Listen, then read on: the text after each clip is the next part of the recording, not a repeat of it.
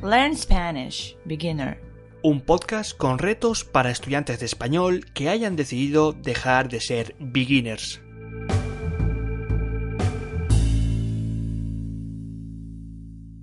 Bienvenido o bienvenida, my dear Spanish beginner. Hoy es domingo y como cada domingo, we have reto de la semana. El reto de esta semana, it's a challenge that is related with two verbs, nevar y llover. Nevar, to snow, and llover, to rain. Both verbs that are also related to the weather, con el tiempo. Pay attention and tell me which one of these two sentences is correct. Estos días llueven mucho. Estos días llueve mucho. Take care because the only difference that you can find in these two sentences is that one verb is in plural, llueven, and the other is in singular, llueve. Well, first of all, llover or nevar, I can also say estos días llueven or estos días nievan or estos días llueve or estos días nieva. Both verbs are from the same family, that are this kind of verbs that are related to the weather or that express fenómenos meteorológicos. And these verbs are special because, first of all, they are intransitive. Esto significa that they don't have any object. They cannot llover anything, they cannot nevar anything, but we are going to see that, yes, that you can find some excepciones in which you can use an object. But if we take them with the meaning of fall water or fall snow from the clouds or from the sky, in this case they are intransitive and also they are impersonales. They are impersonal verbs in the tercera persona of singular, and for the reason the correct answer is estos días llueve o estos días nieva. They cannot be never llueven or they can be nievan. Why? Because they are intransitive and because they are impersonal.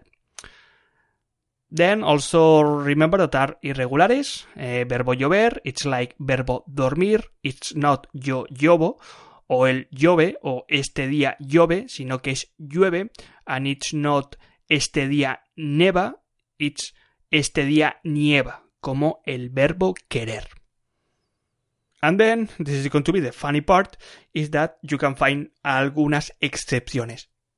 Estas excepciones, it's when these verbos of tiempo, of the weather, can be personal, pueden ser personales. ¿Y cuándo pueden ser personales? When, just two cases.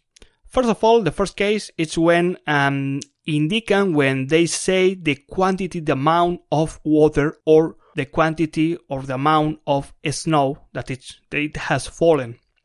Es decir, la cantidad de agua o la cantidad de nieve que ha caído.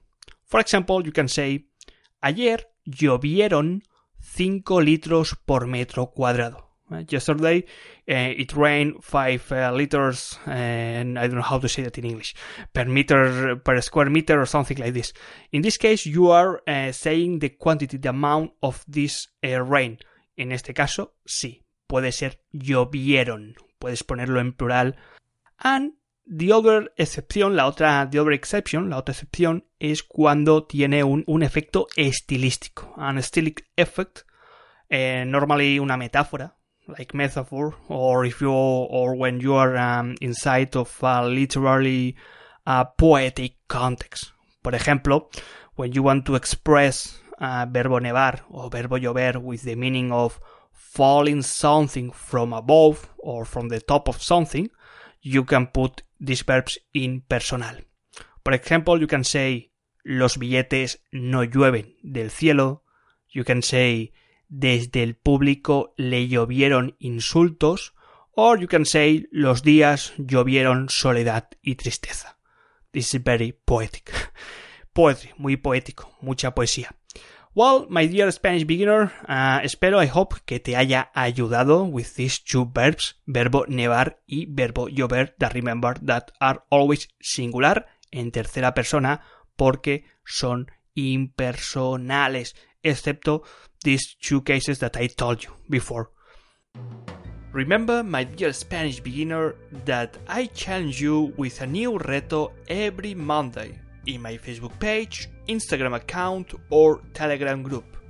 There, you will be able to answer it together with other Spanish students, and we will help you to stop being a beginner. ¿Preparado para el reto de la siguiente semana?